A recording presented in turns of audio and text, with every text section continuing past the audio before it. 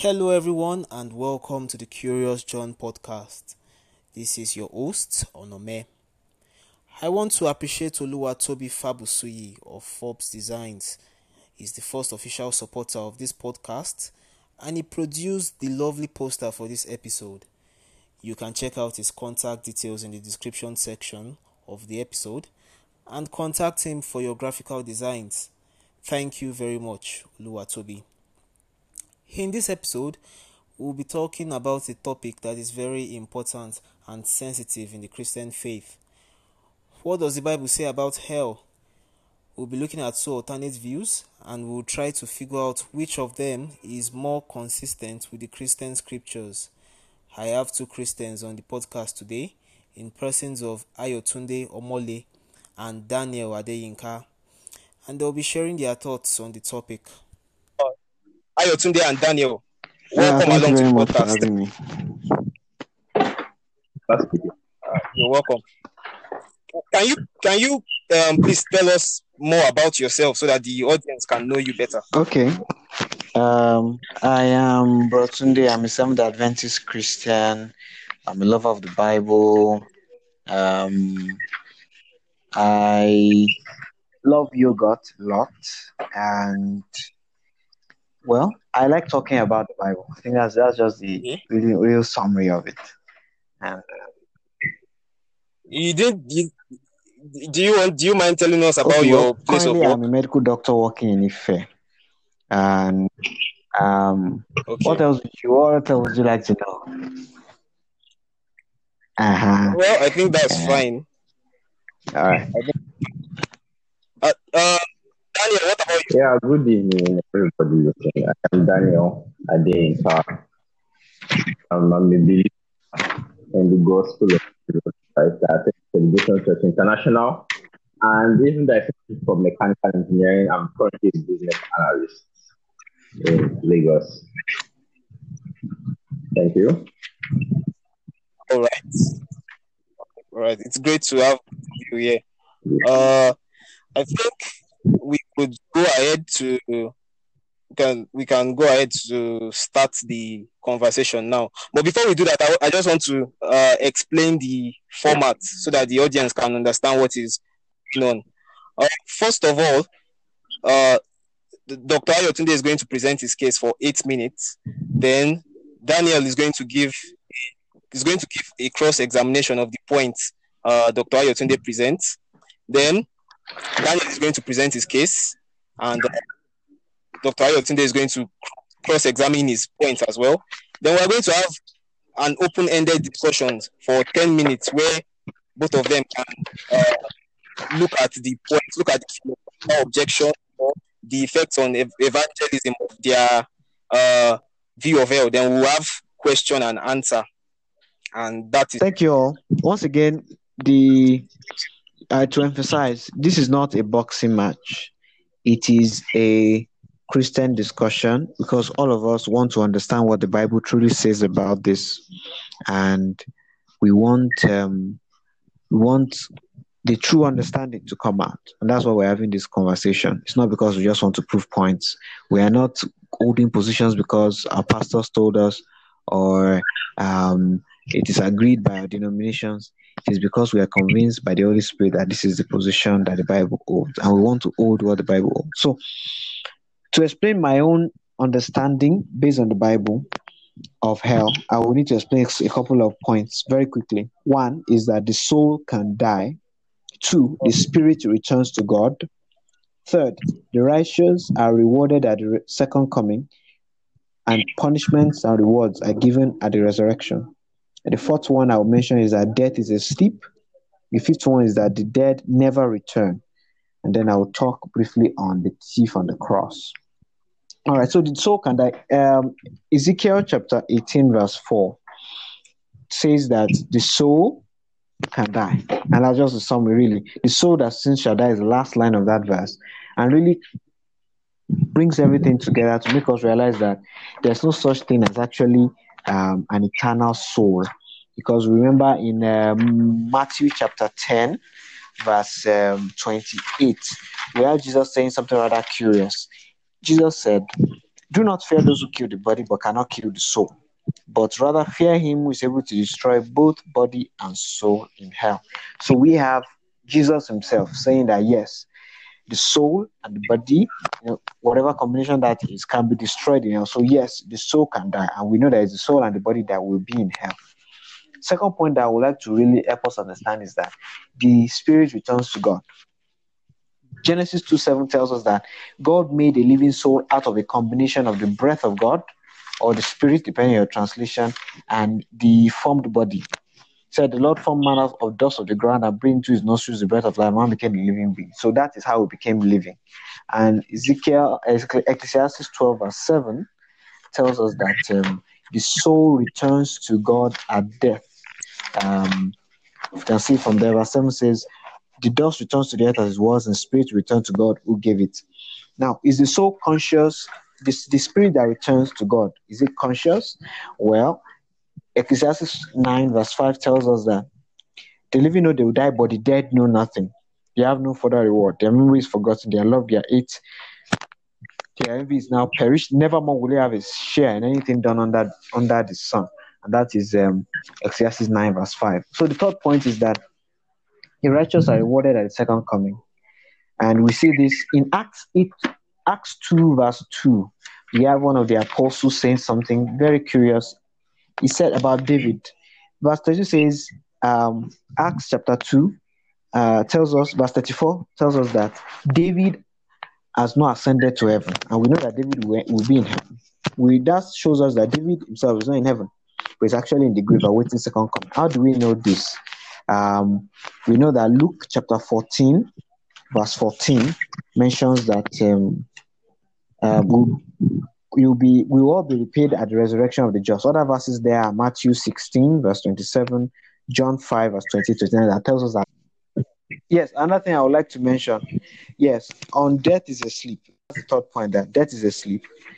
I want to mention that John chapter 11, please let me know if I have a minute left. John 11, verse 11 to 14 tells us that Lazarus, Jesus in verse 11 of John 11, said that Lazarus was sleeping. And then verse 14, Jesus now told them plainly that Lazarus is dead. So Jesus considered death to be a sleep. And in Daniel 12, verse 1 and 2 also, in the Old Testament, death is seen as a sleep. Death never returned. Ecclesiastes 9, verse 5-6, as mentioned that. Now, hell. My understanding of hell, based on these principles, is found in Revelation chapter 21. Let me see. Yes, Revelation chapter 20.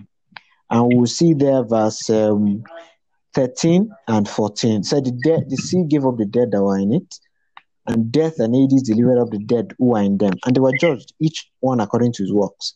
Then death and Hades were cast into the lake of fire. This is the second death. And anyone not found written in the book of life was cast into the lake of fire. So we see that the lake of fire is the second death. See that the lake of fire is the second death. Of course, remember this famous verse in the Bible, John 3, verse 16 says, for God so loved the world. And that's the principle, really. God is love. And that's why we're all having this conversation. Because of the love of God, we need to understand God. God is love, that gave his only begotten Son, that whosoever believes in him will not perish, but have eternal life. So eternal life is promised only to those who are righteous. You cannot have eternal life in any form if you are a sinner. And for those who say that you continue to live forever in hell, it does not make sense with John 3:16, does not make sense with Revelation that talks about death, does not make sense with the rest of the Bible that talks about eternal fire. And we'll still talk about that. So John 3:16 says, eternal life is only for the righteous. Revelation 21 tells us that the lake of fire is the second death. And with the second death, there is no coming back. And we know full well that hell will be on this earth. We know full well that at the end of time, according to Revelation chapter 20, verse 9 and 10, fire comes down from heaven and devours the wicked. So the lake of fire is on the surface of the earth. And we know that there will be a new heaven and a new earth, according to Revelation chapter 21, verse 1. So how can there be a new earth where there will be no more sorrow and pain if some people are still somewhere on that planet burning and screaming? The Lord God has promised to wipe away all tears, and there will be no more death, no more sorrow, no more crying, no more pain. That cannot exist in a universe where some people are still burning beside New You have Jerusalem. 1 minute It doesn't left. follow. So the summary of what I have been saying in the last few minutes is this: the soul can die, and when the soul dies, it separates into the body and the spirit. The spirit returns to God unconscious, is not aware. At the end of time, at the sound of the last trumpet, according to 1 Thessalonians chapter 4, the dead in Christ shall rise, and they shall reign in heaven for 1,000 years, according to Revelation 20, verse 5. At the end of that time, New Jerusalem will come down, the wicked dead will be raised to receive their punishment. Fire will come from heaven, burn them to ashes, and then God will create a new heaven and a new earth. All of this according to Revelation 20. We must not consider hell as an eternally burning place. No. Okay. The true punishment for sin is missing out eternal life in heaven, not hell. The true punishment for sin is missing out eternal life. Right. Thank you all very much. Before I think I'm done. I allow Daniel to cross-examine the points that you have raised, there are some questions I want to ask and statements I want to make just for clarification. I didn't mention it earlier, but Ayotunde is defending the annihilation view. Is that right? All right. Yes. You mentioned soul, and then you mentioned spirit. You said the spirit goes to God.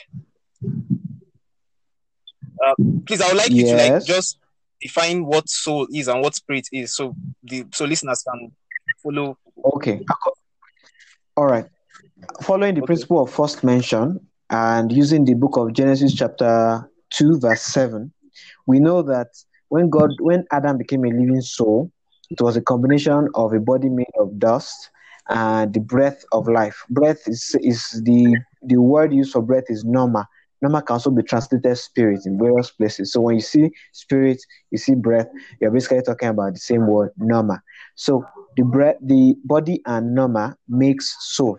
Think of the soul like a table. A table is made up of wood and nails. The wood is the body, the nails is the breath of God, the spirit. So when you die, the breath will leave your body, and that the breath, which is the nail, goes back to God. The wood goes back to the ground. And so the table does not exist. When you remove nails from a table, the table doesn't exist anymore. All you have is a pile of wood. Same thing with humans. When the spirit is removed from us, all that's left is dust. So is that combination that makes the soul? Let me just summarize what you said to get you right. So the body is in one part. Yes. Then the soul. The soul is separately. Then the spirit holds them together. Something like that. Yeah. Okay. No. Now the word soul means a couple of things in the Bible. We really don't have the time to go through it, but the basic meaning for the purpose of this conversation is a combination of body and breath. Some other places you were, yes, another place you find soul being used for the mind, being used for the consciousness. But at the first start, the base meaning is the human being. I think I get that now. All right, Daniel, you have 8 minutes to cross-examine the points Dr. Ayotunde has raised up. Yes, thank you very much. Can you hear me? Yeah, I can hear you. Yes, please. Awesome. All right. So, where do I start from? Okay. You made a statement. You said the spirit, like that after death, the spirit returns unconsciously. That there's no more consciousness of the human being after death. Is that what you said? I want to get it clear before I move on. All right. Yes, sir. Okay. Then if you said that, sir. And Jesus Christ came and told us the story of a rich man that was speaking consciously after his death. The Bible is called the parable of the rich man and Lazarus. And both of them were speaking consciously. Remember, right? Well, Lazarus was in Abraham's bosom. So how do you reconcile this statement? The spirit is now an unconscious entity. Meanwhile, Jesus Christ has said that the existence still continues, basically. So how do you reconcile this two?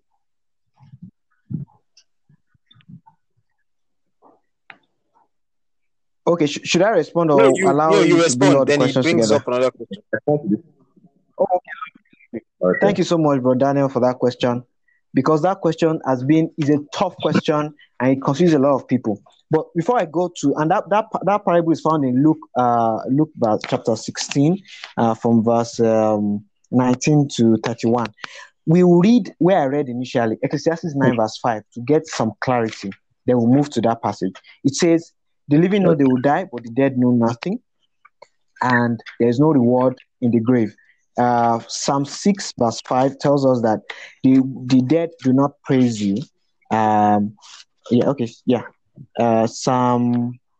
where is that? Okay, I think Psalm 5 verse, I'm not very sure where that's, but in Psalms it tells us that, yes, Psalm 6 verse 5, "In death there's no remembrance of you, the grateful will give you thanks." Luke 16, in the same Gospels, we have Jesus telling us that Lazarus, the real Lazarus, not the parable Lazarus, when he was dead, he said he was asleep. And later he will say he was dead. So that death is known as a sleep. Now let's look at that parable in Luke 16. We can see some very interesting things that will show that Jesus was not talking literally. In verse 2, we find the beggar dying and being cast. Now, we know from the Bible that the righteous, according to Luke 19, the righteous get their reward. Their reward down. I quickly want So the point is, I quickly want to clear a notion. Something you just said. You said that you see that Jesus was not talking literally. Yes, sir. If you read all the parables of Jesus Christ, can you hear me? Yes, if it was a parable, Jesus Christ would say, he will introduce it as a parable. But if it was a literal story, like this one, Jesus Christ himself said there was a certain rich man who was splendidly clothed. This was not a parable. This was an event that actually happened, because Jesus Christ said there was a certain man. I don't know how more certain or how more assertive you can want a person to be if you want to address a story literally. He said there was. I put this is actually an event that happened. Okay, but thank you very much for that. Hello? But you realize that there are many parables where Jesus did not say a story. There are many parables where Jesus did not mention. We just started with there was a certain man. If you go to Luke chapter 14. Okay. All right. Are you there? There is a bit of. Okay. I think it's better now. Sorry, I could not hear you before. Sorry. I could not hear you. Okay.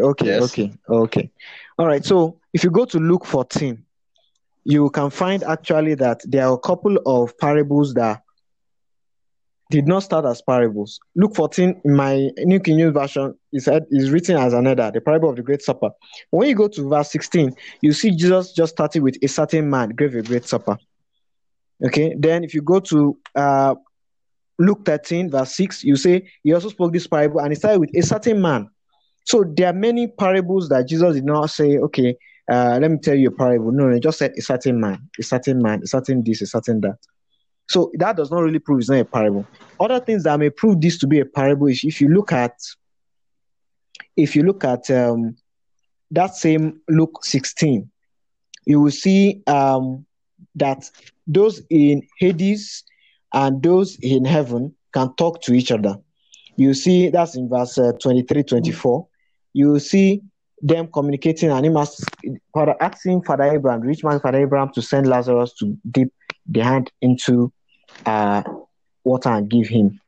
So you can see that this goes against a lot of other things that Jesus had said. Besides, we know full well that because of Lazarus, his friend that died and was resurrected, the dead do not go to heaven immediately. We know full well that they stay in the grave until resurrection. Because if there's no resurrection, in all the parables, have you ever read the parable where yes, people's names were literally mentioned, especially people as important as the father of faith, e.g. Abraham? Have you read any other parable that is like that? That's the first thing I'll ask you. The second thing I'm going to explain is that dispensations have changed. In the Old Testament, when saints died, they did not go to heaven. They went to Abraham's bosom. And Abraham's bosom was also in the underworld. just across here. They're Okay. in the other world together. Sorry, Okay. I want to cut in a bit. Your 8 minutes are almost up, but I'll just give you maybe 2 minutes extra to round up I just want the to points. And I noticed that there is a bit the what is making the two of you disagree now is that you don't. I think your standards for deciding what a parable is in the Bible is quite different. So I think that's the point that you should try to clear out with each other. Okay. Okay, I yeah, I wouldn't just wanted to say that that when Jesus Christ Daniel rose from the continue. dead, he actually took the saints in Abraham's bosom with him to heaven. So there was saints were in Abraham's bosom before. Literally, it was a literal event. It was not a parable. It actually happened. But there are many other questions I wanted to ask, but the 8 minutes is almost over. I think my questions will be better addressed like when I speak directly. Is that fine? Okay. All right. All right. Do you want to start your? Yeah, I think you want I to should just give your speak own directly now. side of the argument now? All right, thank you very much. The subject of hell now. is not actually meant to instill fear into anybody that is a child of God, because Jesus Christ has saved us from hell. Right? Jesus has saved us. He saved us from our sin, and it's our sin that leads us to hell. It is not as if God just decided to send everybody to hell. No. What happened is that we're all on our way to hell because of the fall of man. The whole of humanity was doomed. And then God sent his son to pay the price. God is love, as Doctor has rightly said, but on that same coin, right, the other side is that God is holy and every sin must be punished. The judge of the universe must punish sin, right?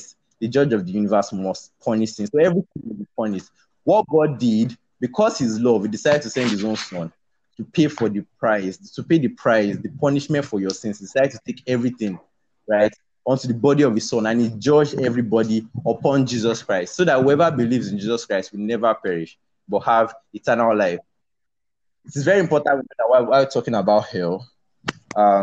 Yes, so why was hell created?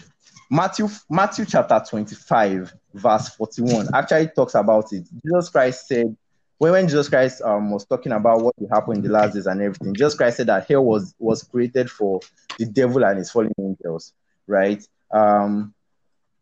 Right, but even though it was created for the devil and his fallen angels, people that end up in hell are those that have chosen to reject God's love and forgiveness. There is forgiveness available in Jesus Christ. But if you choose to reject it, then there's no other sacrifice. You have to stand before God in your own strength, in your own perfection. And if you stand in your perfection, you will fail, because man is inherently sinful. It's important we know this. God wants everybody to repent. He does not want anybody to go to hell. 2 Peter says it, 2 Peter 3:9. God wants everybody to repent. So it is never God's will for any man to go to hell. It's important we know this. Now, as I actually go deep into eternal conscious torment, which I believe to be the truth, according to the Bible, I want you to remember this statement I'm about to make, that no proposed theory of the Bible's meaning that doesn't cover all the Bible's relevant statements can be true, right? No proposed theory of Bible's meaning that doesn't cover all the Bible's relevant statements can be true. It's very important we know this, right? Now, if I come and meet you and I say, okay, I want to know about the Bible, like, who is the number one person that can teach me about the Bible? Your answer, the perfect answer, will be Jesus Christ. Your perfect answer will be Jesus Christ. Jesus Christ is the one who can say clearly what the Bible is. Like, if Jesus Christ says something, it's best to just believe it. Because in John 1, the Bible says that the Word was with God and the Word was God in the beginning. And the Word became flesh. So Jesus Christ himself is the manifestation of the Word. And it is his Word that is final. Whatever Jesus Christ says, it's best to just believe it. And so I'm going to just I'm just going to highlight verses that say exactly what Jesus Christ said about hell. Like, very, very simply. Before I move deeply, please, how many minutes do I have left? I have 4 minutes. You have 4 minutes left. Okay. Matthew 18, verse 8 to 9. Matthew 18, 8 to 9. Matthew 18, verse 8 to 9. I'm just going to use this 4 minutes to read what Jesus Christ said, right? So that when you read it, you can do your own reasoning based on what Christ himself has said, right? Matthew 18, verse 8 to 9 says, So if your hand or foot causes you to sin, cut it off and throw it away. It is better to enter eternal life with only one hand or one foot than to be thrown into eternal fire with both of your hands and feet. So Jesus Christ said eternal life, and then he said eternal fire. So if eternal fire does not mean, if it means annihilation, then eternal life, as also used by Jesus Christ, will not mean unending. But eternal means eternal. In the Greek, it is ainos. Eternal means eternal. Onome, you want to say something? No, I'll allow Dr. Ayotunde to address you. Let me not. Okay, all right. So eternal means eternal. The best way to, I know that Jesus Christ said, then the king will turn to those on the left and say, away with you, you cursed ones, into the eternal fire prepared for the devil and his demons. We lost you again. Okay, Matthew 25 verse 41. Jesus Christ highlighted that the fire of hell is eternal and that it is prepared for the devil and his demons. And in verse 46, Jesus Christ said, and they will go away into eternal punishment, but the righteous will go into eternal life. Eternal means eternal, right? It means forever. Eternal punishment means punishment forever. Eternal life means Zoe Ainos. Life there is Zoe, as in the God kind of life. So it is true that those that are dead will not, they don't have eternal life because they don't have the God kind of life, but they exist forever. Life is union with God.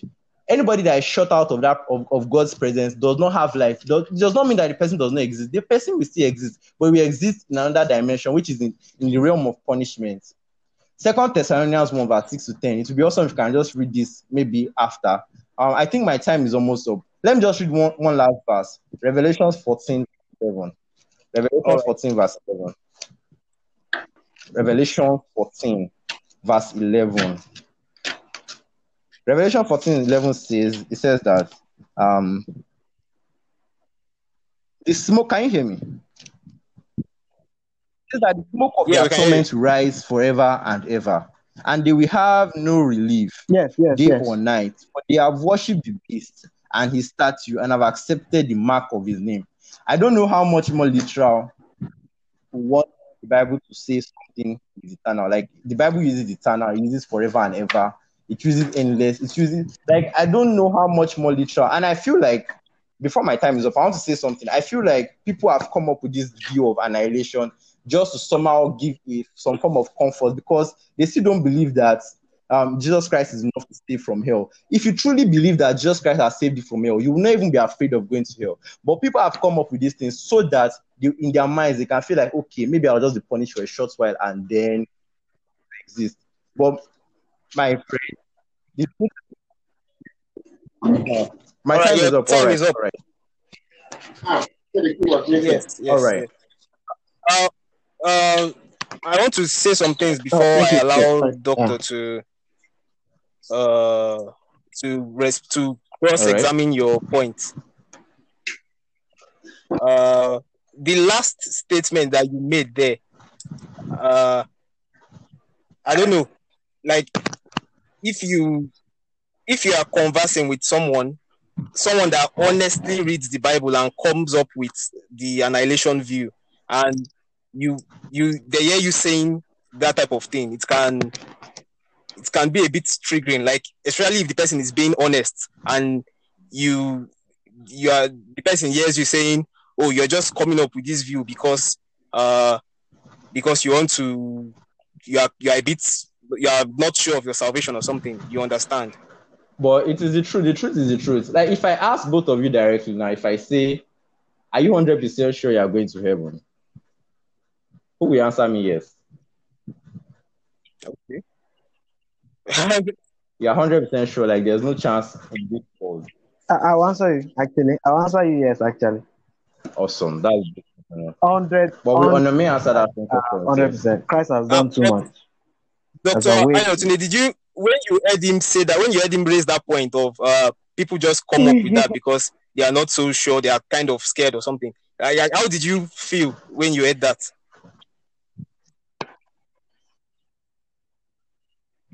Well, I understand that he's saying exactly what he believes to be correct. Now, I may not agree with him, but I believe that he's being sincere.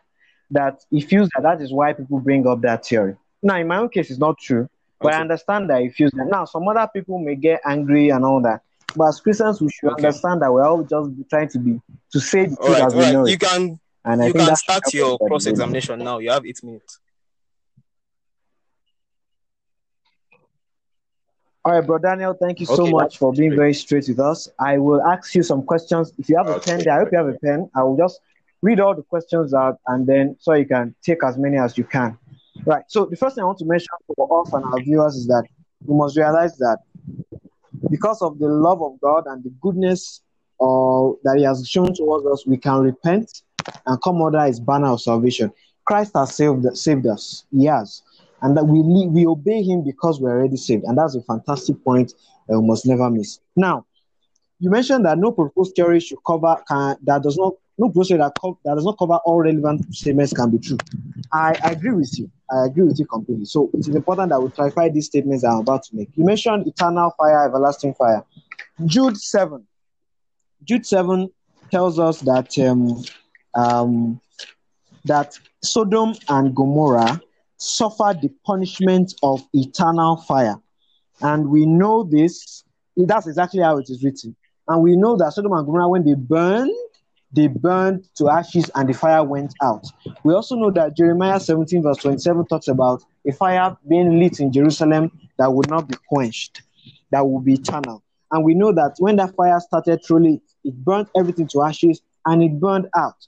So in light of the use of eternal fire here, can you say that the word eternal fire, everlasting fire means that the fire will not be quenched but will burn everything to ashes, which is also supported by Malachi chapter 4 verse 1, which says that the wicked shall burn to stubble? That's question 1. Question 2, you mentioned Zoe being God kind of life. Please, is that the definition of the word Zoe? Can we clarify that? Then you mentioned existing in another dimension. Can we defend this biblically? Can there be life outside of Christ? That's the third question. Can there be life not given by God? So that's the third question there. And can we defend that theory biblically? Now, the last one you mentioned, Revelation 14 verse 11. Very lovely. In the light of the eternal fire mentioned in Jude 7, in light of the fact that Malachi 4:1 says the fire will burn to stubble, and then we understand it will go out. Can we say that the smoke going on forever and ever means that as long as life shall last? For example, Psalm 23 verse 6 says, and I shall dwell in the house of the Lord forever and ever. But we know David died and is no longer in the house of the Lord. So does that mean that forever and ever, when you are not immortal, means you talked about the love of God. Your first question, you talked about the love of God and the goodness of God. Then you mentioned Jude 7. I want to get what the correlation is exactly.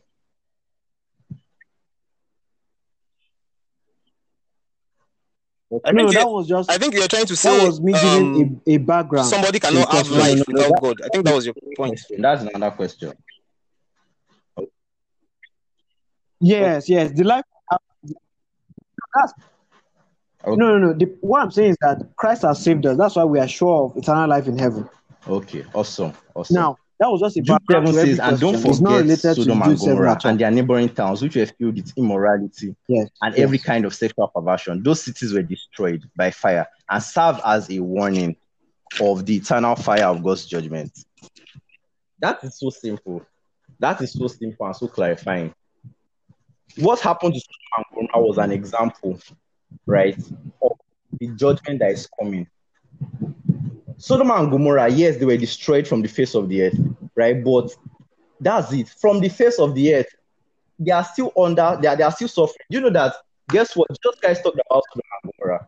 And what do you know that Jesus Christ talked about Sodom and Gomorrah? What did he say about it? What did Jesus say about Sodom and Gomorrah? Yes.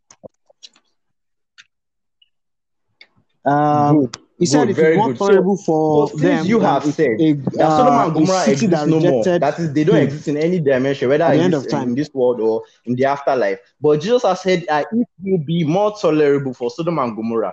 He's still referring that Sodom and Gomorrah are still in existence, and they are still going to get even more. What do you say? At the end of time, if they don't exist anymore, if they do not exist anymore, Jesus Christ would need not mention Sodom and Gomorrah. So your first point that they do not exist anymore, that they've been extinguished. Can you, sorry, Daniel, can you just let him respond to that? Okay. Sorry, yes, I mentioned that there will be resurrection of the wicked and the righteous.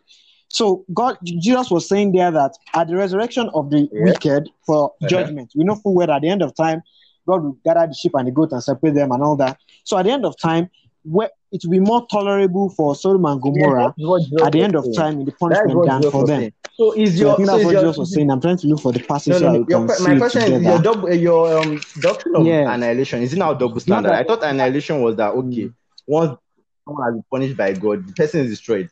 But now you see that Jesus Christ is talking about that even in the last day, in their last judgment, they are still coming there for more punishment. And it goes on for eternity. But let me quickly move over to Zoe.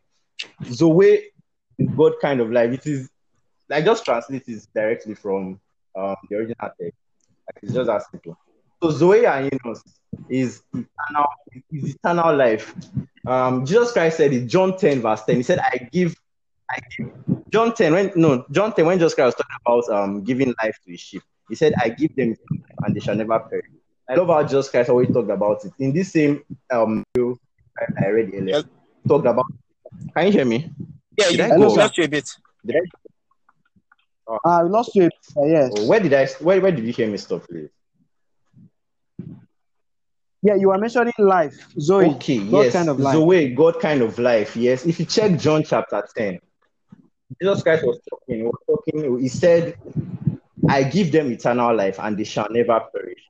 Neither shall anyone snatch them out of my hand. Eternal life there is Zoe Ainos.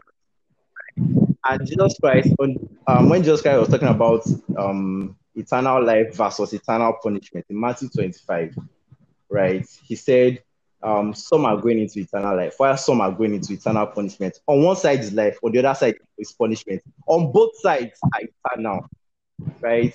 So trying to mix up what Christ is saying in the sense that, okay, no, it might not be like, what he said is constant. Okay. Now, I want to say something. I want to say something very beautiful. So can I just before you leave that place a bit? I'll give you 2 minutes after I talk to just round up your section. Daniel, I think your point now is that you are saying eternal punishment. When the Bible says eternal punishment, it has to be something that is like forever, like a punishment that lasts eternally. Okay, yes, I am saying that. Yes. Please. Okay. Can I respond to that? I still have some questions that I have no answer though, and that are very important. Yes, I'll quickly say it. I'll just take it very quickly. Zoe, in the Greek, I'm using the My Sword Bible. It's an Android app. Zoe means life. It's not God kind of life, it just means life generally. I don't know where that origin is from, but Zoe just means life. Second, eternal punishment is still consistent with annihilation in that you will be punished eternally because you are dead. That's eternal. It's like somebody being expelled. Right, that's eternal punishment from life cultism. You are eternally removed from the school. Your studentship for life. Yes, you are living your life. Okay, awesome. Now let me say this. Go on. If we read 2 minutes more for your remaining questions. Just I'm going to answer very quickly now. 2 Thessalonians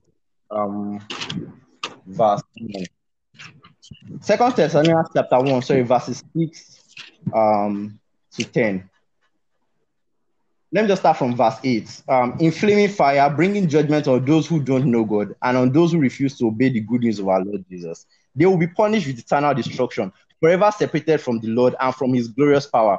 When he comes on that day, he will receive glory from his people, praise from all who believe. And this includes you, right? For you believed what we told you about him. See, they will be punished with eternal destruction, right? You know that this same eternal destruction I'm talking about. We lost you there.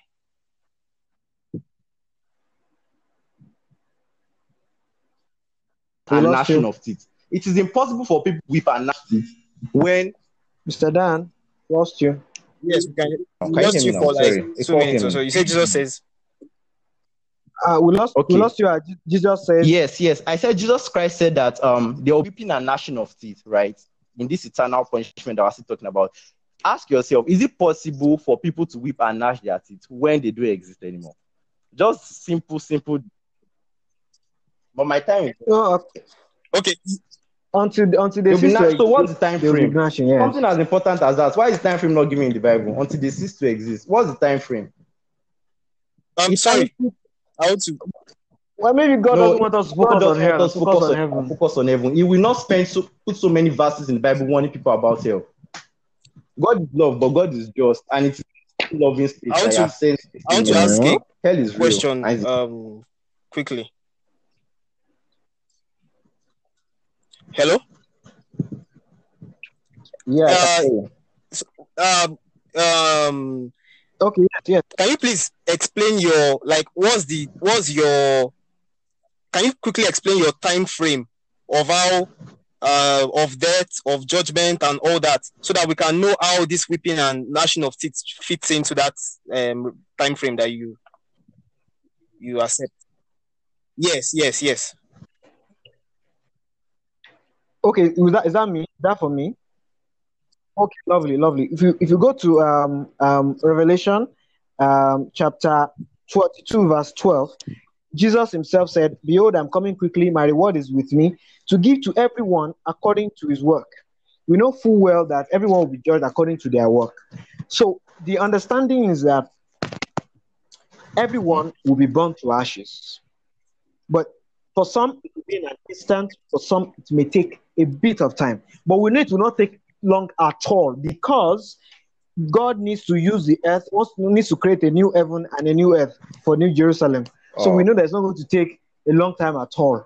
Max, perhaps I imagine the devil will be the one to suffer the most. Okay. Max, probably a few days. Max, because we need the first earth to pass away, according to Revelation 21 verse 1 and 2. So okay. Wait. So you said that, right? Let's move into. You have to give us the Bible verse. No, you have to give us the Bible verse to support what you are saying. Something as important as that cannot be excluded in the Bible. So you have to give us where the Bible says they will punish for a few days before they are turned to non-existent. Okay, good.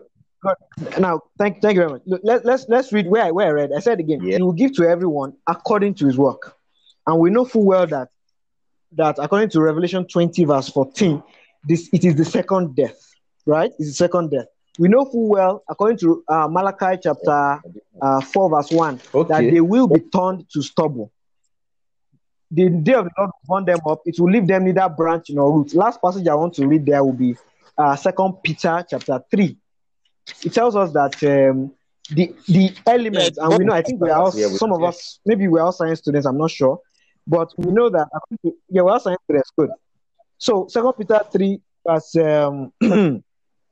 verse 12 tells us that the heavens will be dissolved, being on fire, and the elements, and we know the elements include oxygen, carbon, they will melt with fervent heat. So this fire is not an ordinary one, and it is not something that will take long to dissolve anyone at all. So the goal, it will annihilate, and that fire will also cleanse the earth, making room for the new heaven. This thing that you said is true. There's going to be a new heaven, new earth. There's fire that's going to destroy the elements. That you are correct. But now you said something that's contradicted yourself, right? Remember, second death.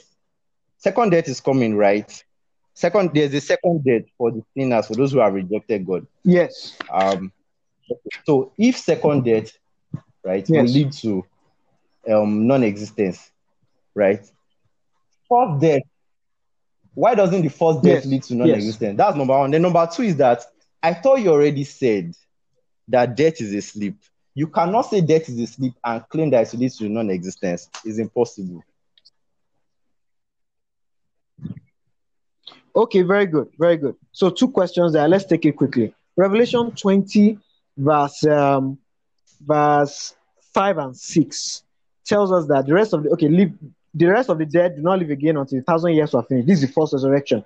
Blessed and holy is he who has part in the first resurrection. Over such, the second death has no power.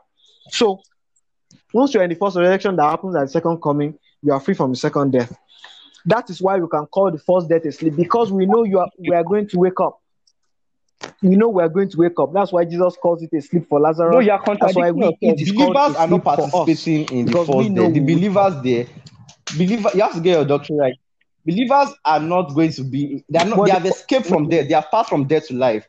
The Bible teaches that no believer is dying. What we are transiting. The first death there refers to the sinners.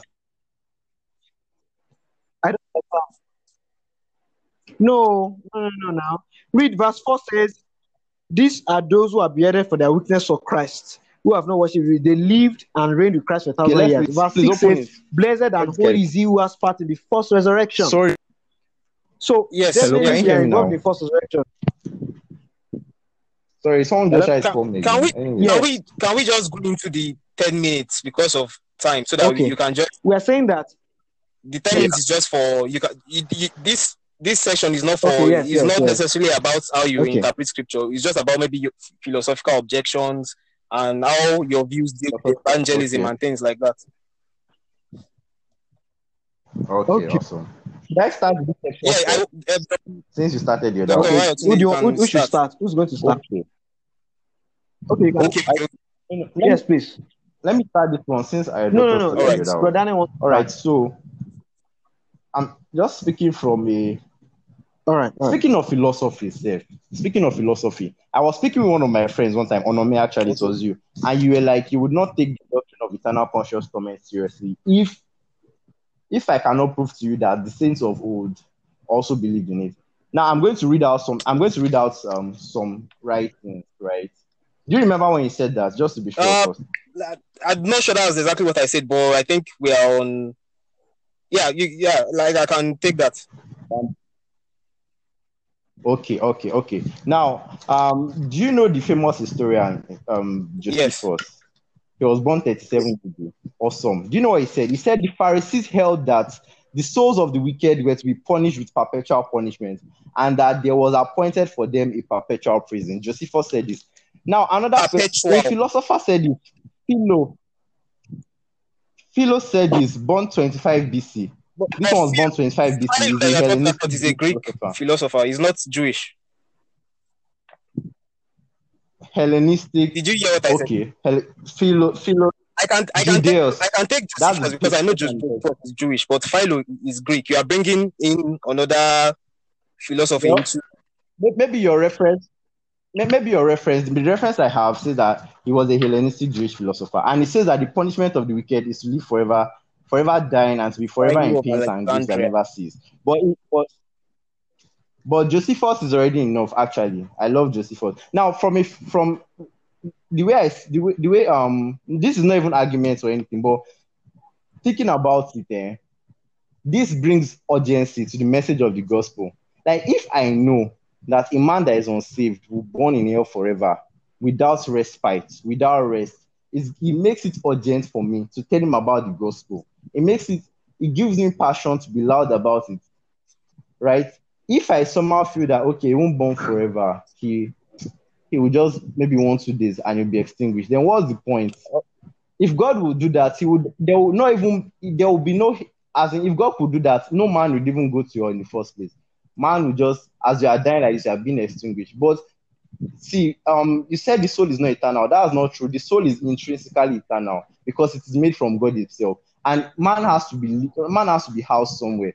And that's the truth. Think about it. Why did the sacrifice of Jesus Christ have to be eternal? The sacrifice itself, the punishment for our sins is an eternal punishment. The blood that saved us is an eternal blood. Think about these things. It is eternal, right? What he did is eternal because he knows that the punishment is also eternal. All right, can we allow him to respond to the points that you have dropped?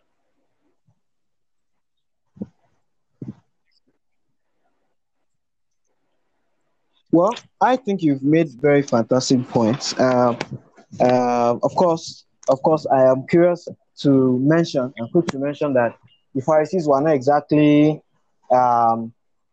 correct holders of the theology of the Old Testament. We know full well that they rejected the Christ that was foretold in the Old Testament. So we cannot really trust their interpretation of anything, really. But that's fine.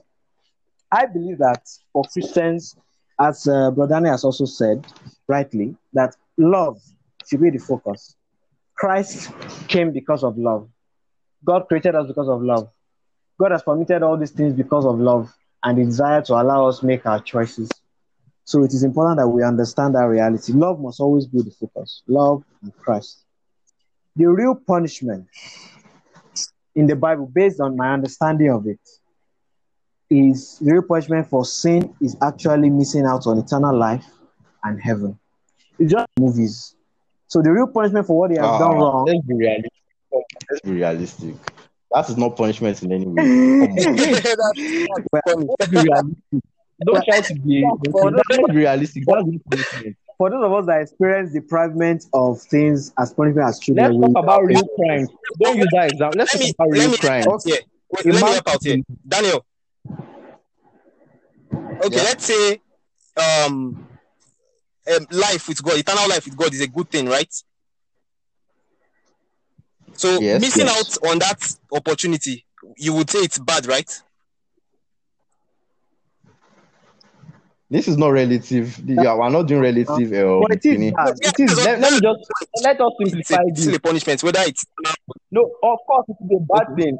Yes, you are right. It is a bad thing to miss out on what God has. So my point is that is the real. Okay, I'm still going to say something. Yes, you still talk. That's the real punishment for sin.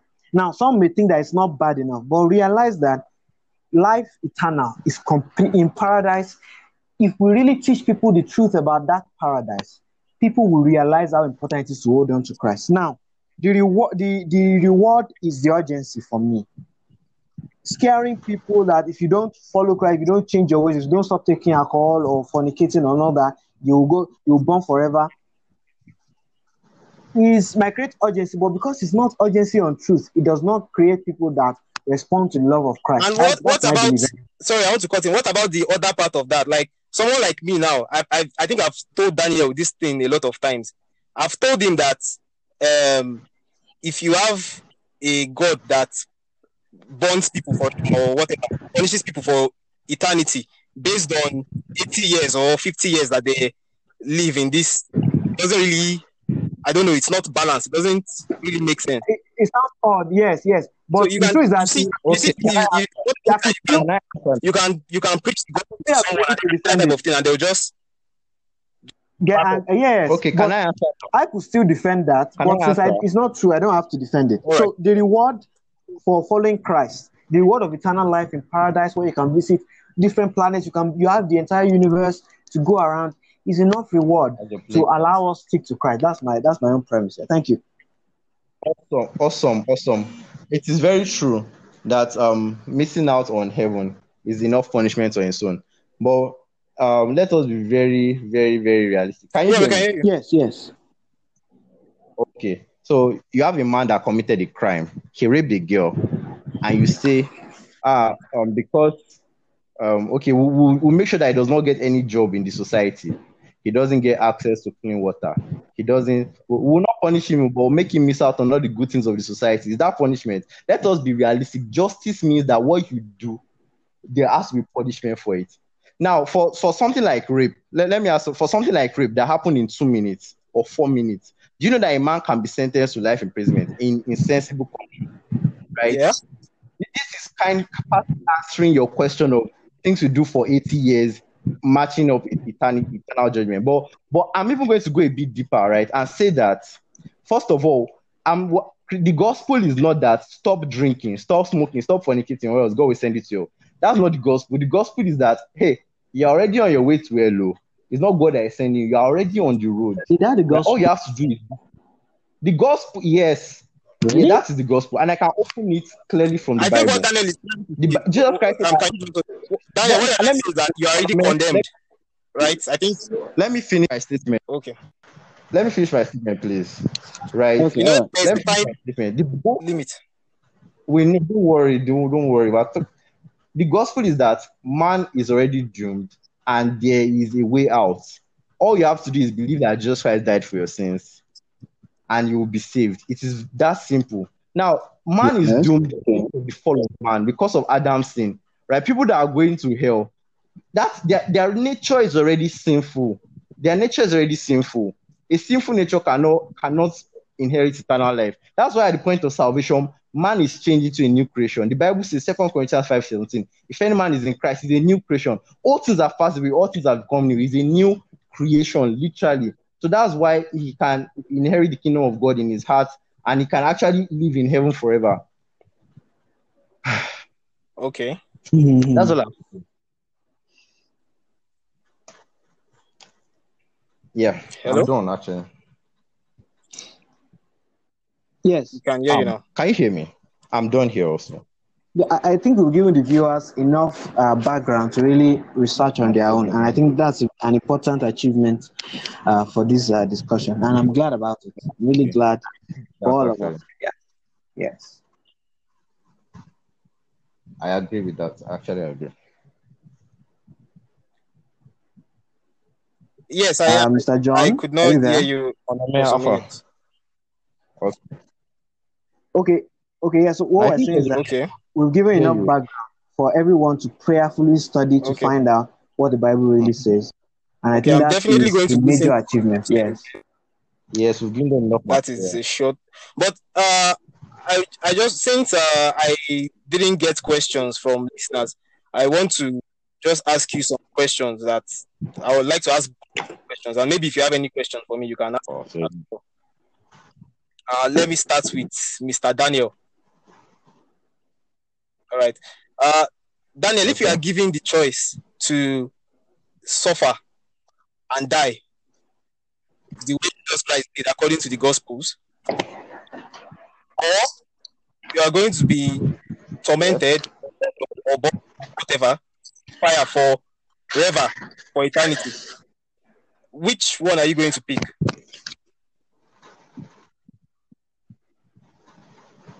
If I'm given a chance to suffer and die, you mentioned like how according Jesus to the Gospels, Christ suffered and died.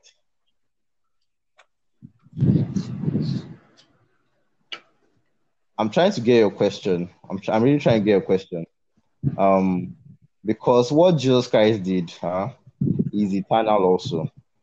And it trumps the divine punishment that was meted upon Jesus Christ. It was not something temporary, it's something exhaustive.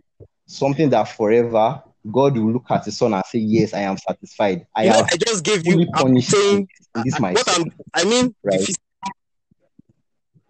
You're making it sound like a temporal punishment, but I'm trying to tell you that what God did suffering that Jesus Christ went through according to the gospel and his death. If you are given that choice, like you as a human being, to choose that or be tormented forever, which one are you going to pick?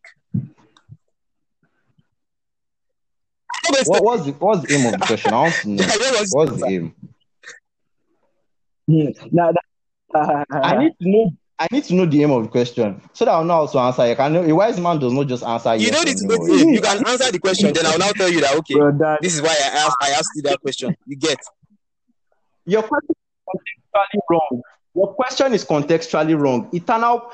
If a sacrifice is eternal, then it means that the judgment it has taken upon itself is an eternal judgment. I was just asking you, I was asking you that. So you cannot say what you're implying by your question. Torture and whatever. Like, yes. The physical torture. Yes, exactly. That's what I'm asking. Implications. The cosmic. Minus the what? Sorry, I didn't hear that. Eternal implications. Yeah, the eternal implications. Just the beating and the nailing like that. Okay. I'm glad I made you guys say all this. Yeah, if it's just the beating and everything, of course I will pick the beating. But I'm glad I've pointed it out to you. That was not all that happened to Christ. I think I understand that. All right, I have a question for Dr. Ayotunde. All right. Hello? Have you ever held the eternal torment view before, or you have always held annihilation since for as long as you remember studying the Bible?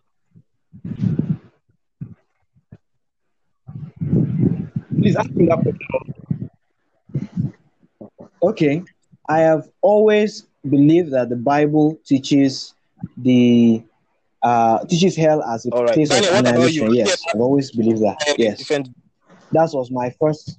Yes. Honestly, Honestly, there was a time in my life that I believed in annihilation. I am not even lying to you. Why exactly There was a time in my life. What made you? The reason in annihilation. Can you hear me? Yes, I can hear you. Can you hear me? The reason why I believed in annihilation at that point in my life was because I watched a video and the man was like, the dead will be destroyed and then their ashes will be like, they'll just go. Right? But I began to study the scriptures more. I discovered that is very much 100% inconsistent. What did I Right. What else do I want to ask? Did any of you, like, after having this conversation, did you like, is there anything that the other person said that say, oh, I need that thing challenge my view? I said, did any of you, like, after having this conversation, is there any point the other person made that made you think that, okay, look into that? Was there any moments like that for any of you?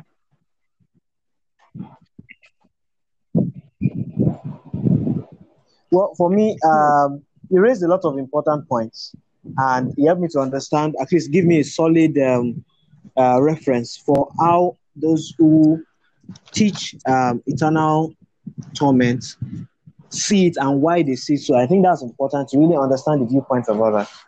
Yes, even though you may not agree, but always important to see the viewpoints of others. So I gain that. Yes.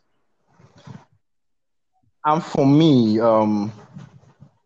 quoting a lot of scriptures from Ecclesiastes. I mean, Doctor quoting a lot of scriptures from Ecclesiastes, Ezekiel, and the Old Testament, right? It made me actually want to go into those verses and actually still study them and understand the context. Okay. Now, someone like me now, I'm looking at both of you from the view of an outsider. Like, you are trying to tell me that the Bible is a clear communication from God, and God also sends His Holy Spirit to help you to interpret scriptures and all of that. And I'm looking at the way both of you are both of you are sure that you are led by the Holy Spirit and you are coming to different conclusions. Can you just help me out to figure out what is going on? I'm going to, Doctor, can I answer first before you answer? I really want to answer this question. Okay. Or do you want to answer it? Maybe I should. All right. If you book of the Bible, you see in Acts 18, we have somebody called Apollos. Apollos was an eloquent man. He was mighty in the scriptures. That's verse 24. He came. He was fluent in spirit. He knew the word of God. He was mighty in scriptures. That's how the Bible described it. However, he didn't know about Jesus. He only knew the baptism of John. Yes. So that you're led by spirit doesn't mean that at every point in your life you have 100% understanding. Yes. But if you're honest and you're consistent, there's a saying that says when an honestly mistaken man meets the truth, he either remains honest or remains mistaken. Okay? So that you are eloquent in the scriptures, you are mighty in spirit, does not mean that you know everything. In fact, you may know some things that are not correct, and as Apollos did here. But Christ meets us at his own time, for his own reason. He meets us, and when he meets us, our lives do not remain the same. And that's the fantastic thing about God, really. Yes, I absolutely agree with what Doctor just said. And in church today, at 10 Celebration Church, and in church today, we're talking about orthodoxy, right? That is believing the exact truth. And then the Pastor Toli, mentioned something. It was like someone sees a number, like number 6, right? But someone says no, it's not 6, it is 9. And the person has a point, because if you turn it upside down, it can be 9. Someone says it's 6, someone says no, it's 9. But we know that the person that wrote it down had a number in mind, right? Now, you will know the importance of getting of that number. When that number is the password to stop a bomb from detonating. After what we're talking about, there is one truth. There is one truth. And as Doctor has said, God will always, if you're honest and you're sincere, God will always meet us, right? And we explain it to us. Then one other thing I want us to know is that if you try to interpret scripture and it does not mean the same thing that the person that said it was expecting it to mean, the person that was listening to it, then you are wrong. So these things are very important. Scripture is not hard. It is, in fact, most times it is very direct. Okay, that's fine. I'm going to keep my remarks about that for some other time. because of course this is Mm. things that I have actually a lot of time. Yeah, of course. Keep it for another I time. want to Keep it for appreciate both another of time. you for taking your time Yeah. to go over this conversation. I have enjoyed it, and surely I'm going to listen to it and see points that I might have missed while listening to you. Thank you very much for being here and having this conversation with me. You're welcome. And for the listeners, if you like what I do on this podcast, if you have listened to this episode and you have enjoyed it, and probably you would like to listen to future conversations like this, don't forget that you can support this podcast. You can support the podcast in many ways. You can support by your suggestions. You can support by sharing to your friends. You can support even financially. Probably you want the quality of the podcast to be better. Please, I'm always open to accepting your help. Once again, thank you very much for listening. I want to encourage you to continue to be curious, continue to keep trying to understand the other side of the views that you take. Bye for now.